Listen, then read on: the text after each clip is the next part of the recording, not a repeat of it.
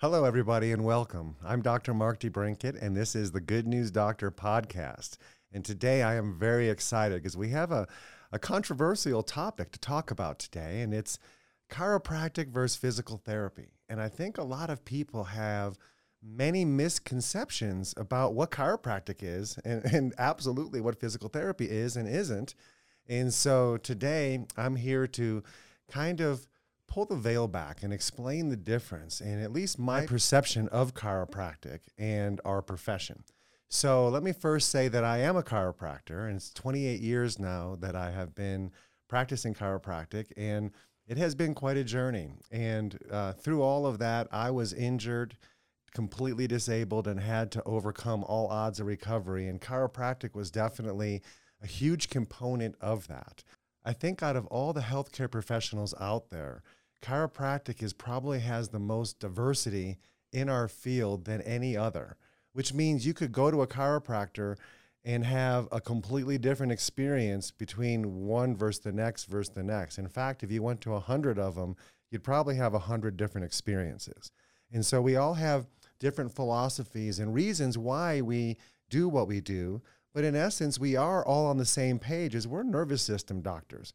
And we deal with skeletal structural systems with the musculoskeletal system and the nerves. And so our whole goal and scope of practice is to remove subluxations, which is basically the extent of a joint that lost its normal motion, which is interfering with the biomechanics of walking. So if you understand the word gravity and the word physics, you'll understand chiropractic completely, because it's all about where we're bearing weight, and that area is going to cause arthritis or degeneration or disruption to the soft tissue faster than anywhere else if it's not being put in the right place and you're not bearing weight in the right place. And so let me first come out and say that all chiropractors can definitely be divided into two groups. We have wellness doctors, and then we have corrective care doctors. If you think of the dental profession, you have dentists and you have orthodontists. Dentists are more for hygiene, and orthodontists are more for the change of structure, so the bite is different.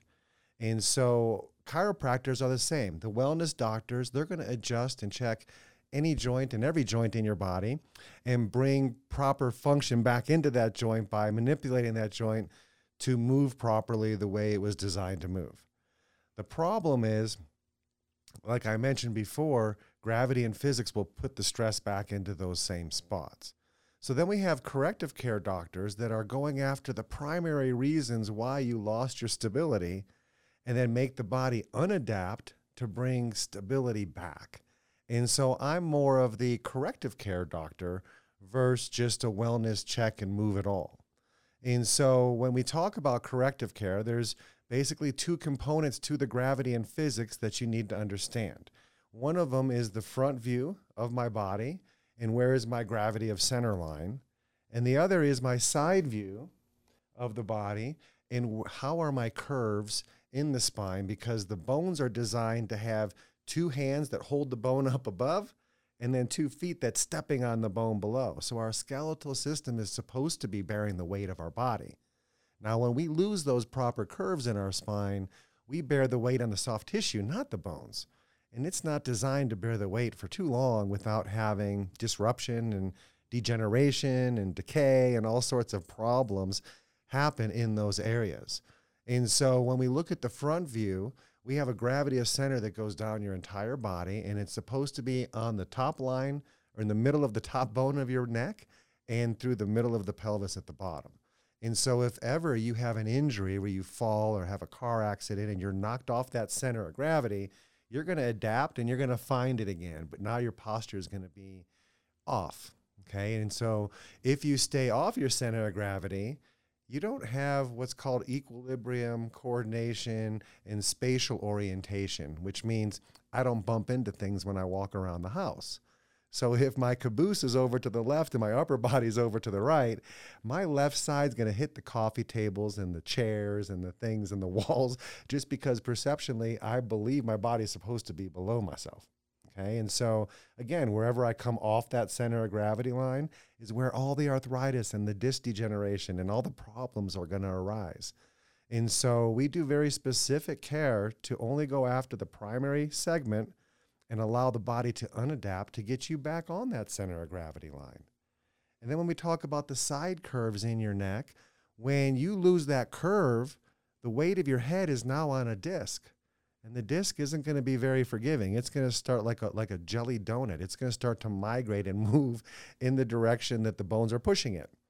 And if that disc even grazes your spine, I remember my surgeons told me that your spine doesn't like to be looked at cross-eyed, let alone scratched, poked, or moved to the side a little bit. And so if it touches your spine, you'll feel like somebody just stabbed you in the neck or in your spine, wherever that disc touched.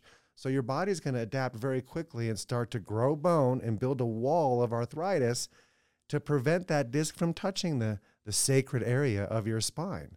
Now, in doing that, you're going to lose some of the peripheral issues. So your hands might start to tingle or lose strength, but your body's basically just sacrificing your arms to protect the spine, okay? Because if that spine gets damaged, I don't move. I'm in so much pain. Please, somebody call somebody, cut my neck. I don't care what you have to do. Just make the pain go away, please.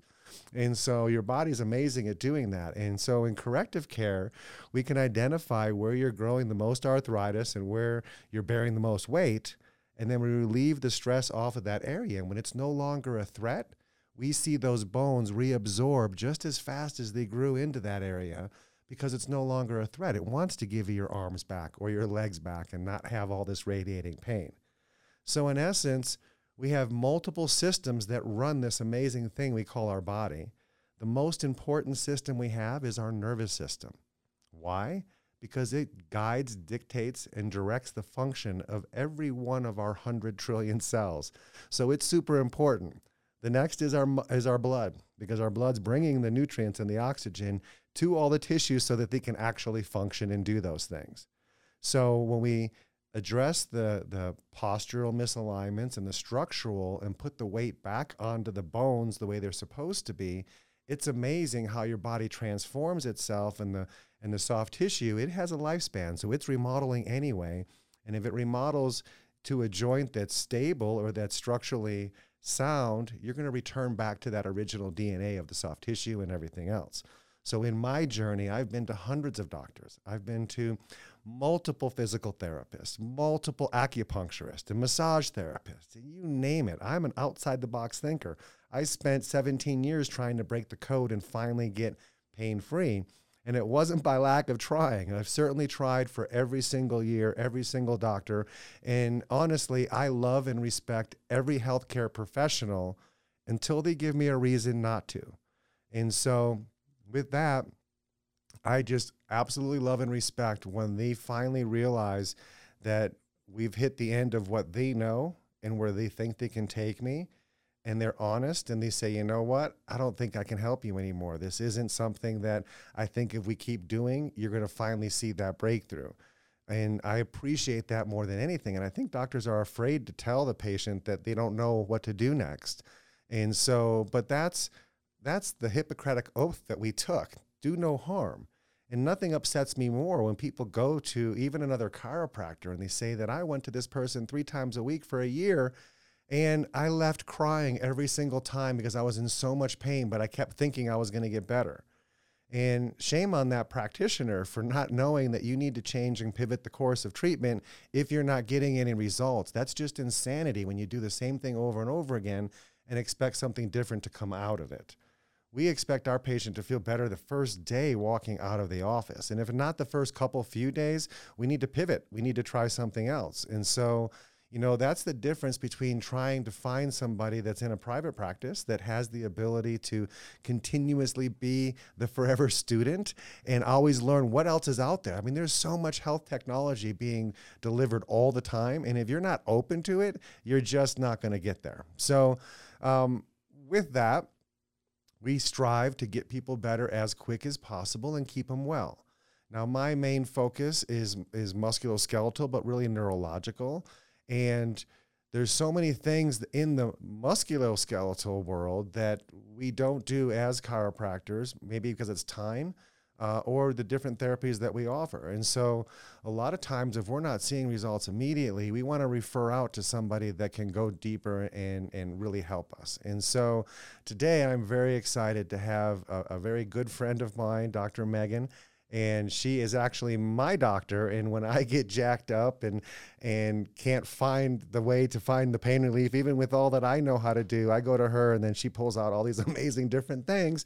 And it's really surprised me because my experience with physical therapy in the past was a lot of stretching and a lot of TheraBand exercises and basically trying to change the resting state of the muscle. When I'm not using that joint, is my muscle staying too tight or is it actually able to relax and let go?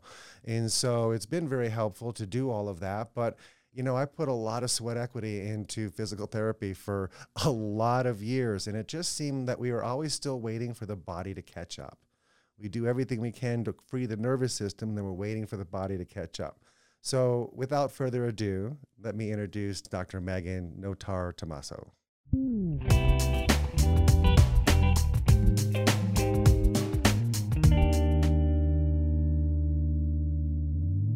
Thanks for being here, Dr. Megan. Thanks for having me, Dr. Mark. It's been fantastic. So on the lines of PT and addressing my infatuation with chiropractic as well, I think that our two trades work really well together. And like you had said before, I think there's a big division between PTs as well. With PTs, you have some of the people that'll just stay in the box and they'll do the same thing over and over again. And at no fault to them, I think a lot of it is because it's insurance-based. So when you're insurance-based, you're required to stay within your window. You're required to follow the protocols that your clinic is giving you. You pretty much have a rap sheet and you go by it. So each shoulder patient gets the same shoulder rehab. Each back patient gets the same back rehab. Right. What's nice about being a private practitioner like myself is being able to see the whole picture. So I think what makes me different than other PTs is that I have, like yourself, experienced the whole continuum of rehab. From being in a car accident myself in 2001, which put me through intensive care and then inpatient rehab to home care PT and then to outpatient rehab. So I got to see every single level and I loved every single one of my practitioners. But after that whole experience, I went off to school. It pushed me to go to school and I want this profession. Yeah, so awesome. In my heart of hearts, I wanted to help people. So in going to school, I learned all of the stuff, all the baselines. And like you say, forever students is what I wanted to do. I think my superpower is being a researcher because I am infatuated with learning more and more and more and how I can help. And when I see a problem, I'll attack it, and I want to get to that end range with that person and show them that they can do more. Because when I was a patient, I was also told, you'll never walk, you'll never run. Well, I was going to walk, but I was never going to run again, you know? And to me, that was a big deal. So at this day, I'm 11 years into my PT career, and I am running regularly and, I cycle all the time. I ski. I do everything I want to do. So I want to be able to bring that to my patient, be able to offer those opportunities. And then going back to the whole private practice, being in your own private practice and being able to treat the way you want to treat, you are able to focus on different elements. So a PT typically will look at functional mechanics, and that's what makes us, I think, a little bit different than chiropractors. So a person comes in and I will screen at how they move first. I get a lot of inventory, a lot of information on looking on how someone bends, how someone rotates, how somebody squats, if they're a golfer, how they swing, if they're a runner, how they stand on one foot. It tells me a lot of feedback of what I'm seeing, what their ankle's doing, and then I'll look at their knee, their hip, all the way up to shoulder. So I can correlate a left ankle injury to a right shoulder pathology, and everything corresponds. So in order to be efficient with your gait, in order to be efficient with your movement patterns, you need to have harmony between the muscle groups. So PTs, I think, pretty much are all striving to do that same, but we want full operational potential of each muscle. We want full joint range of each muscle. We want to be able to find out where the handicap is and where the essentially where the aberrant movement is for each movement pattern. So if I see something that's off, I'm going to recheck it. I'm going to look at the muscles associated with that. And I think that's that global image of how people move. But then after you get that image, you're going to focus in on that joint line, right? And you're going to feel. And a lot of it comes down to that tactile sensation and the manual piece that PTs use. We spend a lot of time with our hands on each joint line and making sure that we can essentially check off on each joint. I spend a lot of time on initial eval learning the person's body, because everybody moves different. And like you said, compensation happens all the time. So you'll see somebody that comes in that has just stepped off a curb wrong, and now they're jacked up their hip. And I see leg length discrepancy. So people come in and they're like, I don't know what that means, but they say one leg's shorter than the other. Well, that happens a lot. And it doesn't mean that you need surgery. It means that you need a good professional to come and check you out. It means you need to have some mobilization of your hips. It means you need to just be conscious with your exercise, the way you're holding yourself. And typically you can fix yourself with the right professional. So I strive to keep people away from surgeries, which makes me not a huge fan with the surgeons, but post-surgery. They're afraid of us. Yeah, they have a problem sometimes. But I also think that the good ones really appreciate it because, yes, I mean, if somebody's in a traumatic injury, like a car accident, falling off a cliff, that kind of thing, you're going to seek the traumatic Emergency medical care by far is the best in the world right here in the United States. So if I'm going to have a life-threatening incident, by all means, take me to the ER, let them save my life. But when it comes to maintaining these chronic conditions, their approach really, in my opinion, it doesn't put the patient in the middle and then all the services and things to help the patient get to whole as quick as possible is not the mindset and the scope of practice. It's more sickness care, which it's unfortunately money's in the middle. And then all the services are how we can make the most money off that person's insurance or off that person's case and not about how can we get them better as quick as possible so maybe they don't need that surgery or maybe they don't need to have months of missing work. And so unfortunately most practitioners out there, they're looking at people with tunnel vision like, oh, look, it's too high, it's too low, take this, do this. They're not looking at the whole you. And with physical therapists back in the 90s when I first practiced, they had a gatekeeper. They didn't let patients just seek you out and say, you know what, I want to go to her because she's going to help really find what's causing everything to be so jacked up muscle-wise. And they had to be referred from another practitioner. And so it limited your scope and your ability, and it kept you handcuffed. And then it wasn't until just in the last decade, a little longer than that you finally had the ability to either go master's or doctorate and be able to have somebody come directly to you. And so then we have the ability to practice however we deem necessary in our scope of practice, to think of outside the box, like we said, bring all sorts of cool products, cool technologies in that can inevitably help us optimize ourselves and be the best version of ourselves. And I think any practitioner that's been through horrible accidents and recovery, like you and I both, it makes us more empathic. It makes us more passionate about what they're going through and helps us put ourselves in their shoes and not like, oh, I'm the most intelligent person in the room and you're just going to do what I say. No, I want to know like you do. I want to know what is their life like? What are their limitations? How can I help you have these breakthroughs? It's all about breakthroughs. And the only way we're going to do that is to optimize every aspect of our body.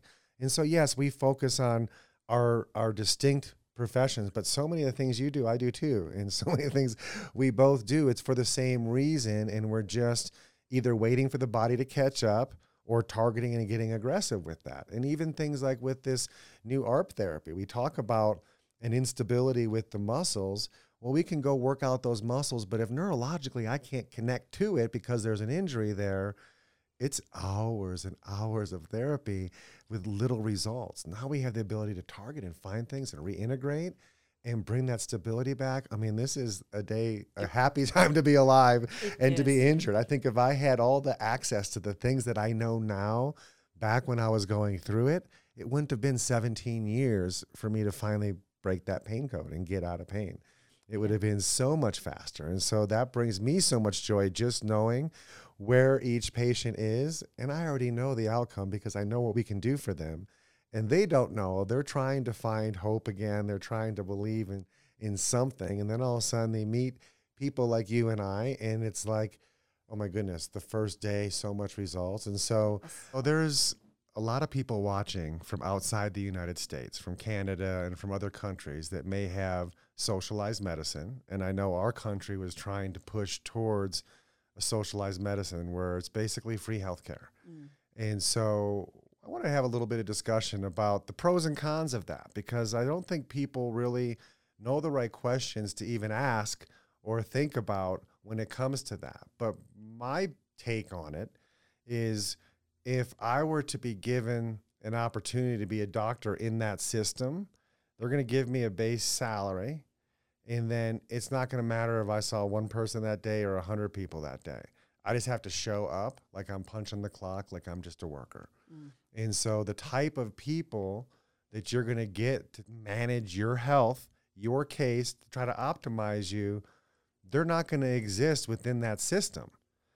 You're going to have to go outside the system. So when we talk about Canada, so many people in Canada that have money, they don't go in the system to get their health care.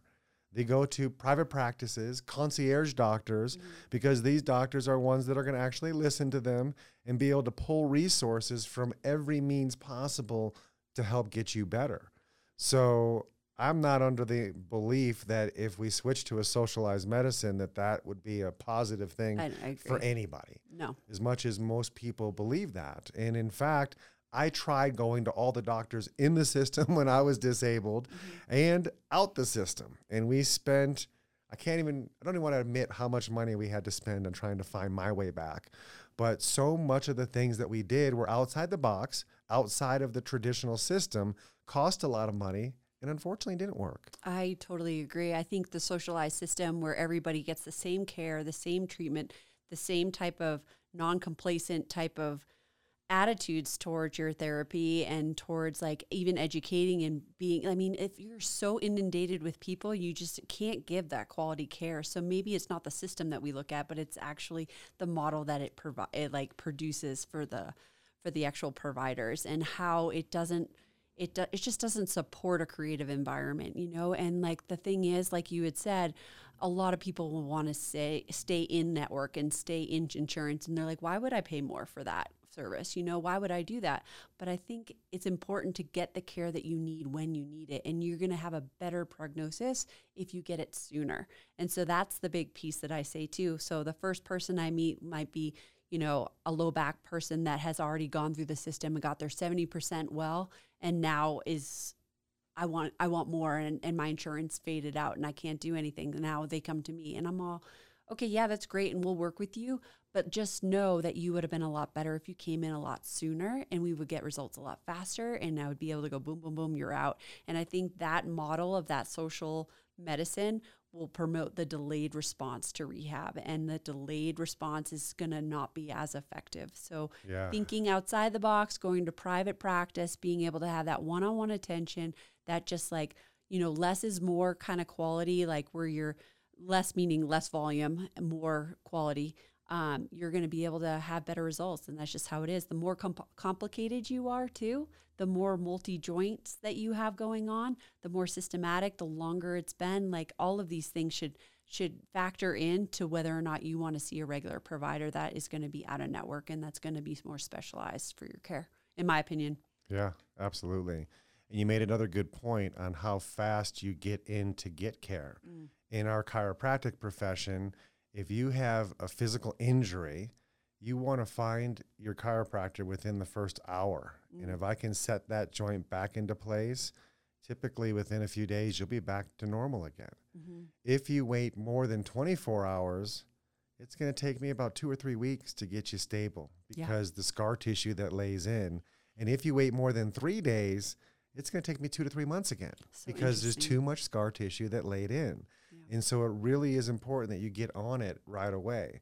And, you know, there is a time and a place to go see every type of doctor, the medical doctors, the surgeons, and everybody. There's a time and a place for it. But too often, people don't realize what their choices are. And so they look at their ladder of life and they're used to the ladder that says, oh, I have a cold, I go get an over-the-counter medication. If that doesn't work, I call my MD, I go get a stronger antibiotic. If that doesn't work, I go to another specialist and get a stronger steroid or a drug. And they just keep going up that mindset instead of thinking, oh, let me drink a bunch of water, make sure I'm not dehydrated. Then let me make sure I get my nervous system clear, get an adjustment, or let me take some antioxidants. Let me boost my immune system. Let me feel what's going on and do all the natural things that I know that I take care of myself when I'm starting to feel compromised. And guess what? We've had that approach my entire life. And I don't think I've ever been sick more than a day or symptomatic because we jump on a different ladder. And I think more people now are jumping on that other ladder. Agreed. And they're not just so quick to jump and get on medications. And I don't want to be on that medication the rest of my life. And I don't like the side effects of those medications. And so more and more people, like I said earlier, are starting to take responsibility for their health and actually doing something about it and not just waiting for the crisis to happen and then having to manage a crisis. Proactive care. Yeah, I think there's that huge paradigm shift where people in the medical community are realizing that traditional things are not working. I think regular people are noticing, not regular, but people that don't have medical education, the average person, yes, are also seeing that. And they're seeing that, hey, if I work on my immune system, if I do a little bit of walking each day, I don't have to take the antidepressant. I can be healthy without I can have more energy. I can have more energy. Yeah.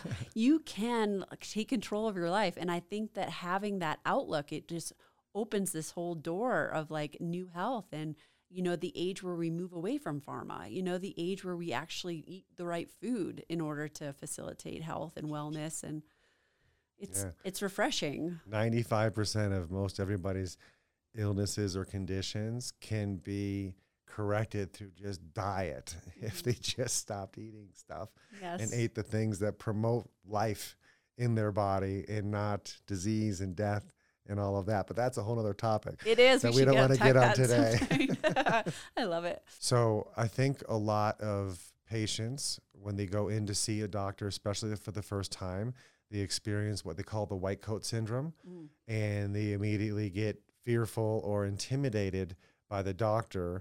And the doctor, if he's got he or she has a big ego, when they walk in the room, they want to be known as the smartest and most successful person in the room.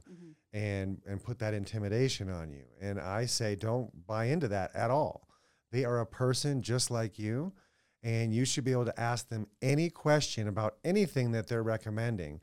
And if they care about you, they're going to spend a little bit of time and explain it to you to make sure that you're both on the same page. Too often people just jump into, he recommended this and I did it. I didn't know anything about it. And now I have a permanent problem because it didn't go as planned. Thinking surgery-wise and so forth. So ask. Don't be afraid to ask. Yeah. Have them explain it in as much detail as you deem necessary, and it's always your choice whether you choose to do that procedure or not. Don't feel backed into a wall, intimidated. You have no other options. You're always seeking out truth, and you're seeking out information.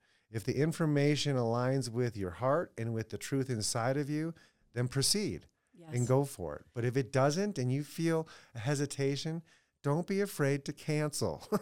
Don't just go in and jump into a surgery because it was scheduled and you don't want to inconvenience all the people that were showing up today to do all of this. Not saying that I want you to cancel surgeries. I'm just saying you should have decided a long time before you had it scheduled, is this really what you want to do? And you should be given the information to make you make that decision. I'm so glad you made that comment too, because oftentimes I'll be working with someone and they'll be, I'm going to just sign up for the surgery and just get on the books, right? Because it could be 3 months out where they can get in at that point. So they sign up, we work together, they get better, their pain goes away, their function comes back.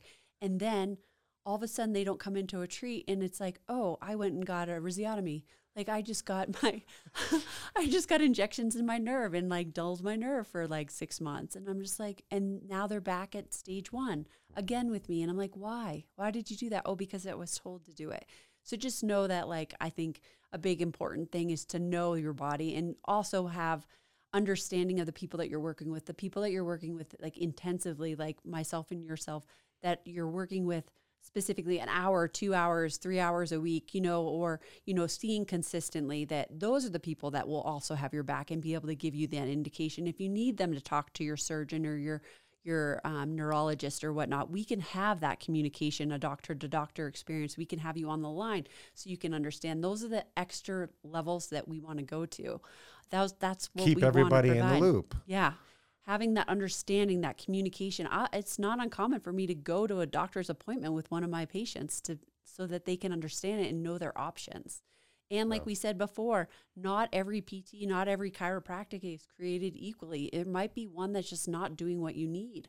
So I think it's important to, if you're not getting well with one, with PT, it's usually 6 visits. If you're not seeing improvements within that 6-visit mark, you say, I'm going to try a different angle. I'm going to go and see this PT because I really don't want to end up with surgery, because there is that infinite window with, if you're looking at a surgery option, I want to get you fixed within that 13 weeks specifically, because healing period, or actually 12 weeks, outside of that 3-month mark, you're in that chronic stage, and now your surgery is going to be harder for the surgeon. So There's that understanding with the surgeon, there's that understanding with the rehab professional, the prehab professional, and just communication among the doctors.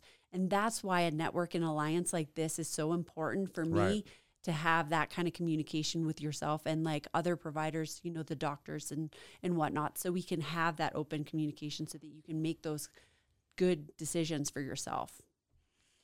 I've had 2 injuries this year, one where I tore the ligament off my thumb and the other one where I've jagged up my whole shoulder. And it was scary, and I'm too busy and have too many people depending on me every day to be down and out. Mm-hmm. And so I got adjusted, and I just didn't get better. And it was like, I need something more. And then you get in there, you introduce me to a whole bunch of cool things that, I've done a lot of things before, similar, but all different professions brought those to me, so it wasn't under one house, where you were able to do all the different things. So talk a little bit about the things that you did on me and the things that you do with everybody else. And then just backing up a little bit, like you said, direct access to PTs right now is fantastic, because all of the sports and active people that I see, I'll actually ask them, oh, who's your PT? Because they need to have a muscle scale professional looking at them with a different lens than a PCP that will come in and say, you have back pain, and then go find somebody.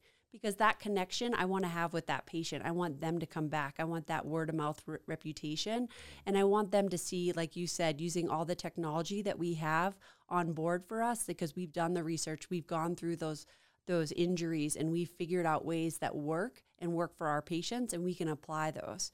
So a lot of the equipment that I've used that has sped up the normal timeline of that 6 to 8 week that like PTs will say all the time, I need to see you 2 to 3 times for 6 to 8 weeks. I use blood flow therapy cuffs, restriction cuffs, which will increase your post-surgical return to muscle activity by 25%. And that's not for everyone. So there's other opportunities like ARP, and ARP is fantastic in using it with you. It is a machine that is able to essentially improve the neurological connection with that muscle and heighten that message from brain to muscle, and work on different pathways so that you can synthesize that connection and wake up these muscles that have become dormant over time. Yeah. So it blows my mind seeing all of these technologies put to use, and then like the different minds that we have in collaboration, where I see somebody moving a different way. I'm like, well, we're going to try this muscle with the ARP machine today, or we're going to try blood flow restriction with this movement pattern because this is what's bothering him. The runner needs to have balance and rotation for my lacrosse player. So, so what I've worked specifically with you as in your question was cupping. We've done some cupping on the upper back, which a lot of the time PTs will use. I'm sure a lot of people are familiar with cups. However, using it in a dynamic way is different, because it's a way to essentially, if you're not sure what cupping is, it's a device that goes directly onto the skin, and you pump it up so it creates a vacuum, and it increases blood supply on a superficial level. So it doesn't go super deep. It's going to be working on the top layers. So it works with muscles that are like back muscles, or I'll work it on an IT band, like a lateral portion of your leg. so that we can increase the blood supply. So for Dr. Mark, we used it on his upper back to help some mobility in his upper back and to get those muscles firing again, because like as you were saying, his curve was flattened through the lower back and he didn't have that nice kyphotic curve that we like to see. So by putting the cups lateral to the spine and then having engage in an active protractive manner, which means pushing his shoulders back and engaging those muscles with a band, we were able, in long sit position, so his feet are out, he's able to engage that muscle throughout that full motion, which is what PTs like to do typically, and be able to get more movement through those segments. So that was a nice way to follow up the manual therapy. The big piece, I think, and the piece that I think some PTs still miss is doing your manual therapy, getting that muscle to appropriately behave, but then stabilize. Stabilization and getting that movement through that muscle so that you can go on with your day without pain, walking out without pain is going to be a huge thing. Another feature that we do, which I hold dear to myself, is dry needling. And I think Colorado is really fantastic because we approved dry needling for reimbursement and all this within the last 10 years. So we've been doing it for over 10 years now. You essentially start your needling. You're allowed to do it as a PT 2 years out. And I've been doing it for 9 years now. And I love it because I see change fast. And dry needling is an acupuncture type needle. That's the only thing that's the same with acupuncture. Dry needling just means you're not removing any blood, you're not putting any fluid in.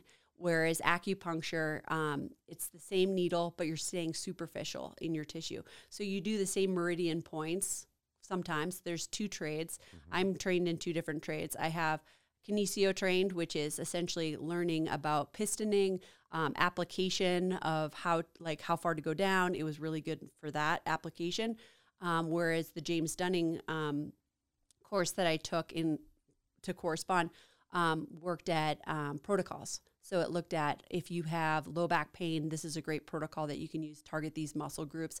And it was based more on Chinese philosophy of all of the data points, which I'm research heavy. Mm-hmm. So all of the old Chinese meridians, liver points, all of that you can use. And it coupled it with electroneedling, which was the big wow moment for me. So being that I was working with car accidents and multi-level injuries where I have hips, knees, necks, low back, upper back, I would be able to target different regions a lot faster within one treat and be able to get people better faster. Electroneedling, essentially, you go to the correct depth where you want to target. So if it's back and I want to get some more movement through upper back, lower back, I go into multifidi, which is a stabilization muscle. Go into that at a certain degree. We all know that. And then I would allow electro needling to the actual needle in that segment. So I know where it's being delivered because I know the tissue that I'm hitting and I can turn that on. And I would hold on to that until that muscle either turns on or turns off, whatever the desired result I would want. And there are other muscles from experimentation that I have found that work better with electroneedling than not. Right. So having that needle in my neck and then yes. hooking up all that electricity to it, it's quite an interesting feeling, and you have to really relax. But let me tell you, I left, and here I would have been so much shoulder pain for about 4 days in a row. And within 20 minutes of leaving, I was down to a pain level 1, and I went and worked 10 hours that day. So it was fantastic. Oh my goodness, finally it all just let go. Yeah, and there are certain muscles that are harder than others. So definitely the scalene, like you were talking about, is one of the ones that's the workhorse of the upper body, the neck. I mean, it's the one that takes over when you're stressed out, when you're forward, when you're engaged. And if you can release that. It's just so hypervigilant. Yeah. It's brutal. It just grabs that shoulder and doesn't let go. Yeah. And no one wants to get needles in the neck. So I try to be very conscious of that. And I mean, I have been through all of that needling too. So sure. I know what the pressure points are. And we've also discussed about different ways that we can calm down patients using other things alongside the needling prior to it, like sure. essential oils, which has been a huge way to collaborate. So I thank you for that too. Yeah, absolutely. Mm-hmm. And then what about the our breathalyzer? analyzer? Oh, so the PNOE test. Yes. So very exciting because I got a new piece of equipment recently, and I'm so excited to try it on different athletes. And you can work it on anyone that essentially wants to know what's going on with their heart or increase their cardiovascular capability. So full spectrum, from heart attack patients that are in rehab and recovery to the weight loss patients that want to just like start at a good benchmark and know where their system falls, all the way to the athletes that just want to challenge their systems and keep driving and just stay on top of their goals. So what it is it's a microanalyzer. So it's a breath analyzer. It's a mask that you would wear on your face. And then you perform whatever your activity of choice is. So if I could use it with firefighters. I could see them climbing stairs, and I could say, this is your level of endurance where you're going into the anaerobic stage, right? So the stage that you now are not in oxygen, right? Essentially what it's doing physiologically is it's reading how much oxygen to carbon dioxide ratio you have in your exhale as you're working out. And it computes that and gives you a final number, which is a VO2 max reading. And that VO2 max reading sets the parameter of what zone you should be in with training.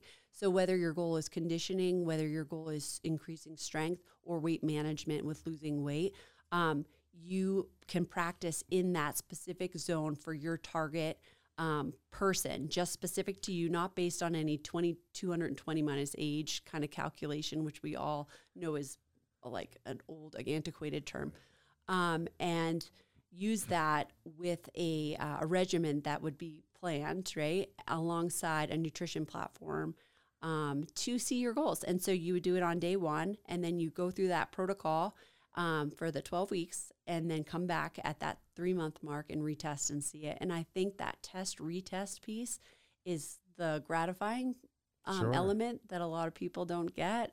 They can actually see it. So even if your waistline doesn't get smaller, you're like, oh yeah, I'm running faster. My insides are healthier. I'm healthier, right? And yeah. that's what it's all about. So many people could look fine and beautiful on the outside, but inside they're a hot mess. You got blood just not getting to the areas it needs to get to, neurological compromise. Their brain can be completely dysregulated, and they're driving down the road next to you. That's crazy. Yeah. Yeah. And seeing how far we push our bodies too, especially in Colorado, like all of these athletes that are like endurance and like ultra marathoners. And then all of a sudden that you're like, what? He died? You know, you want to stay healthy. You want to maintain it. That's and right. You want to be able to have that personal look at your own instead of playing the whole gamut of preventative, like, oh, this happened. Now you're in cardiac rehab program, right? So it's a way to stay active and push those limits, those boundaries, but be safe and know that you have your own self-monitoring way. Well, I love more than anything that when I try something new, I have a way of testing myself before I do it. And then perform whatever it is for however long I'm supposed to, and then have that post-test to know that all that sweat equity paid off. Yes. Because I get a little ounce of inspiration, and I give gallons of perspiration to try to fight for those results. And so we'll have to have you back again and have a whole cardiovascular talk, because we do so much with our glycocheck scan and with the different supplements that help improve all of that, on top of reaching that max performance and helping people really try to break through and become the best version of themselves. And so much of that requires a lot of hard work, and people just think that they can sit around and wait for their body to heal and catch up. But you got areas of your body that are replacing themselves in the exact stage that they're in right now. And so if you want something different, you have to think outside the box. You have to try to find ways to maximize and optimize our health. And when you find people like us that can find that exact instability and then remove it and bring function back again, oh my gosh, we can just release people and let them be. It's so amazing. Find them, fix them, and leave them alone. Let them just go be. Educate them. That's the big piece. I'm here to provide the piece so you understand your body better, so you make those decisions. I think a big piece of rehab is being able to not only get them better, but like be able to give them the tools so they continue to stay better. And I mean, they're going to come back if they're like working at a really high level, and they're going to need tune-ups on occasion. And I have a bunch of athletes that come in on a bi-weekly, 3 weeks, 4-week kind of cycle. if they're like training for something, but there's no need to keep you like constantly doing the same program over and over again if you're not showing performance goals and gains. Right. So it's excellent to be able to show them the gains and like have them feel great and have them want to come back and retest and having that opportunity. Yeah, absolutely. So is there anything else you want to just say about what you do, about our professions before we wrap it up today? So, yes, there is something else I wanted to tell you. It's the question I get is, how do I find you? Or how do I find the correct professional that I want to see? And honestly, that is a big barrier because the referrals that I get are not coming from a lot of doctors and surgeons and whatnot. And a lot of it is word of mouth. And a lot of it is patient satisfaction, right? Sure. So in looking for a good provider, I think it's important to meet them. I think it's important to talk to them. I think it's important to see what they offer as modalities. Looking at a clinic, I was looking at a clinic for my mom who had low back pain, and she's Massachusetts, so neither of us Sure. can treat her. And I called the facility and I said, first of all, I Googled, right? That's what we all do. Sure. So I Googled and I was like, I want to find a facility that has ARP because to me, if a facility has progressive equipment, then they're progressive in nature and they're progressive in their thought process and they're dialed in. I want to have somebody that I know has credentials and that I know has continued their education throughout and that's passionate about it. So the conversation with the actual therapist on the phone is what I want to do to see whether or not I fit into their mold. Are they happy to treat me? You know, do they have an interest in treating my condition that I specifically have? It doesn't have to be like solely, you know, somebody that just treats bike PTs or PTs Sure. that are cyclists or whatever. But like the whole mentality, like the cardiovascular fitness, if it's important for me to have gains in my cycling, my swimming, my golfing, I want to go to someone like myself, right? I want to be able to know that my person's going to push the envelope and not just work on that box cutter, 70%, you're good, you can fold towels, you can, you know, stand up and walk household distances, your discharge kind of PT. I want the one that will show me, hey, yeah, we can get you well within like 2 to 6 visits. And then after that, we're going to work on goals that are specific to you. We're going to work on things that you want to get towards. And Yeah, that's if great. you're not happy, we're going to keep dialing away or I refer out because I'm not too egomania that I think that I can treat everything. But yeah, I can get you to where you need to be because I network with people like yourself that have that window. That's another question I ask when I'm looking for chiropractors is, do you have a network of other types of doctors that you refer out to if you're not getting results? You know, how often are you having to refer somebody out? You know, if they say, yeah, we never refer anybody out, then, that's a red you know, flag. maybe what's the average patient visit per year? Like how many times does one patient come in a year's time in your clinic? And if it's like over 100 visits a year, you know, like, are you ever releasing people from care? You know, or do you just shift everybody from one phase of care into what you call wellness care that you keep them coming in forever to maintain that? You know, what techniques does the doctor practice? You know, does he deal with other things besides chiropractic? I see you have a couple therapies on your website. You know, what's the most common patient that you guys take care of? You know, so you can ask enough questions even over the phone before you make your appointment to know, are we in the right ballpark here? Okay, is this person, you know, what it all boils down to is certain people are meant to be practitioners. They're empathic, they're loving, they want the best for the person that they're working with, and they're intuitive enough to know what else they can add and how they can help solve and crack the code of your next breakthrough. Yes. Other practitioners, they don't care if 10 people or 30 people come in a day. They just kind of show up and go through the motions, and, you know, they've practiced and they may have been really on top of their game early in their career, but they stopped learning. Yes. And they kept in their same loop of, this is just what I do. And they'll go for decades doing that. And yes, they're still making a difference in people's lives, and they're still on purpose, you know, for whatever that purpose is. But if you stop learning and you stop evolving and pivoting, then you're missing a big boat and you're leading people down a trail that they should have gotten off a long time ago, you know? And so I appreciate, when I find somebody good. And trust me, I've had thousands of chiropractors that I've known and tried hundreds of them. And I'm just a very unique person. I got a lot of injuries, so I just don't let anybody, jump on my back and touch me. But a handful of people I actually trust to do that. Mm-hmm.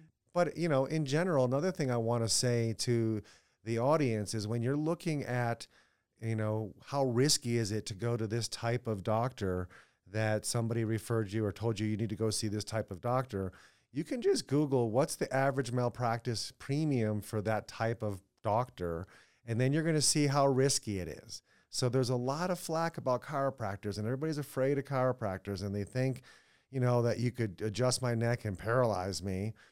Look at our insurance, okay? Every year that a practitioner is in practice, your rates are going to go up every year because you're seeing more people. So now you're responsible for that many more people. They don't care that you've never had an incident, never hurt anybody. They're going to say 10 years, you got thousands of people versus, the hundreds initially. So average medical doctor that's a surgeon is going to pay about $250,000 a year in premiums. And so when they're part of a group, they don't want to risk making an outside the box thinking recommendation and risk being kicked out of the group, because then they're going to have to pay their own insurance. And so right now the groups will pay that for them. A nurse that is following the direction of the surgeon still has to pay an average of about $40,000 a year. And that's for $1 to $3 million coverage per incident. That's average in our profession. A chiropractor, me being 28 years in practice, I pay about $2,000 a year for that same coverage. And that's gone up every year for 28 years. So in general, chiropractors don't hurt people. Otherwise, we would all be paying the price and we'd all be paying higher premiums. So outside of just knowing the general type of doctor and what their overall risk is, and honestly, the reason that the other people have such high risk is they're injecting things, they're cutting on you, they're doing things that could go south and could have complications and you could die. Most people don't die because you got an adjustment. There's been a couple bad chiropractors in the 100 years that maybe somebody had a stroke because they didn't do a proper exam. But that is an incident, a case, and so our profession in general is one of the safest types of doctors you could ever go see. I'm not exactly sure on the PT side of things. We are too. I mean, our highest incident rate is literally leaving a hub pack on too long. Like, are you kidding me? Yeah. Our insurance is $700 a year. So we are very, very safe. And right. So for those of you that are scared, and I might have freaked you out with, she stuck all these needles in my neck and then hooked electricity up to it and it went thump, thump, thump, thump. It was great. I mean, it was, I had to relax. I will admit that. But oh my gosh, the result was worth every minute that I had to sit there and relax to allow you to do that. And it wasn't bad. It's just more of a mental thing, more than like, I didn't feel the needle at all until she really dug it in there a little bit deeper and hooked electricity up to it. But it worked, and that's what it's all about. Try to find something that works, stick to it, get to that next breakthrough. And you're going to be so blessed to have your life back and your quality of life back, and leave all those badges and those conditions that you used to hold on to so strong. Leave them behind. They don't suit you anymore. It's just going to be one of these things that, I used to have that. I've been through that too. But look at me now, right? I have my life back and my abilities back. So hang in there and never stop trying to find that next breakthrough. And not everyone needs needles.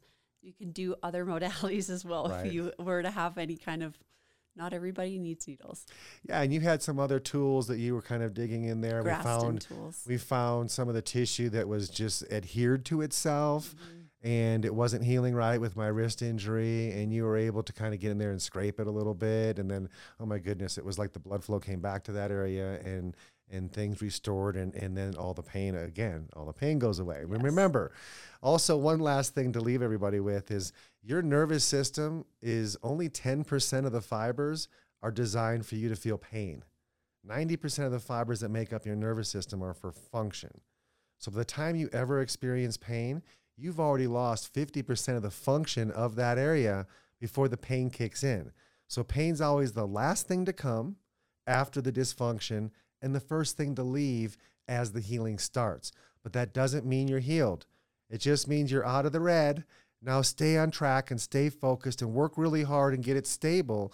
And when your healthcare provider tells you you're stable, then go live your life, right? And you don't have to keep doing those therapies anymore. That's another fantastic point, because I see a lot of people that'll come in that are not in pain, and it's just because they can't do something anymore. So I can't shovel anymore, or I can't dance anymore. They can't, it's the I can'ts that I hear that are like, well, what do you want to get back to? You know, because we can work in the pain zone and we can also work in the dysfunction zone. So I'm glad you brought that up as well. Yeah, awesome. Well, thank you so much for being here. And thank you for watching today. It's been my privilege to help you understand a little bit deeper about chiropractic. So many people really just don't understand it. And it always shocks me when I learn that only 5% of the country has ever been to a chiropractor. It's like, what does everybody else do? They just take a pill and mask the pain, and then they live with that condition the rest of their life. And oh, that knee, I hurt it in high school, and it's been a bum knee ever since. And it's just not necessary anymore. So we try to make platforms like this to give you guys the information that you need to start taking care and responsibility for your own health. It's nobody else's responsibility how you're going to live and how you're going to feel and how you're going to experience life for the rest of your life. Mm-hmm. My father always said is he never wants to be in an old folks home unless he owns it and knows he owns it, which means he has to be very healthy to the very end. And like I've always said, I want to live wide open to the best of my potential till the last day when the Lord takes me home. None of this slow decline in my quality of life because I'm getting older. That is a bunch of hogwash. We want to be able to not live that existence, but turn it back around. Take responsibility for your own health. Not be afraid to try new things, do new things. Stay active. People are just not active nowadays. A body in motion stays in motion. Now we have so many amazing technologies, therapies, and products that just help us reach that potential so quickly that there's no reason to not try, you know, and there's no reason because there's so many new things that are available for us right here, right now. And there's so many things that are going to be invented. So for those of you that haven't found your breakthrough yet, hang in there long enough to either find that new invention, that new product that's going to turn the tide for you and that's going to give you better function again.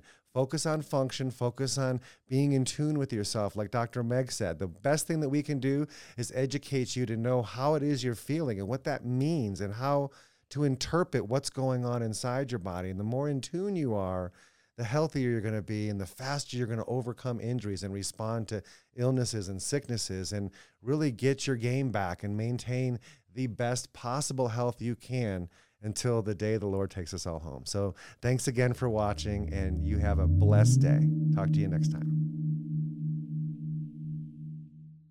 Hello, Good News Doctor audio listeners. This is Daniel DeBrinket, Dr. Mark DeBrinket's son, and producer and editor of this show. I wanted to let the audio listeners know that if you liked this episode, you're going to love our new main channel YouTube video where my pops, he goes through and he teaches you what chiropractor you want, and then he explains in a lot of detail how a good chiropractor will look at you and fix you. It's a really great 5-minute little video. I would highly recommend going and watching it. And while you're over there, feel free to subscribe so that you can watch the video version of each podcast. And feel free to subscribe to our Clips channel. The Good News Doctor Clips is where we upload small segments from each podcast so that if you don't have time to listen to the whole one, you will know that you got the best little segments from each show each week. Follow, subscribe, like, and share with your friends. Thank you so much and have a fantastic day. Oh, I'm starting to sound like my pops.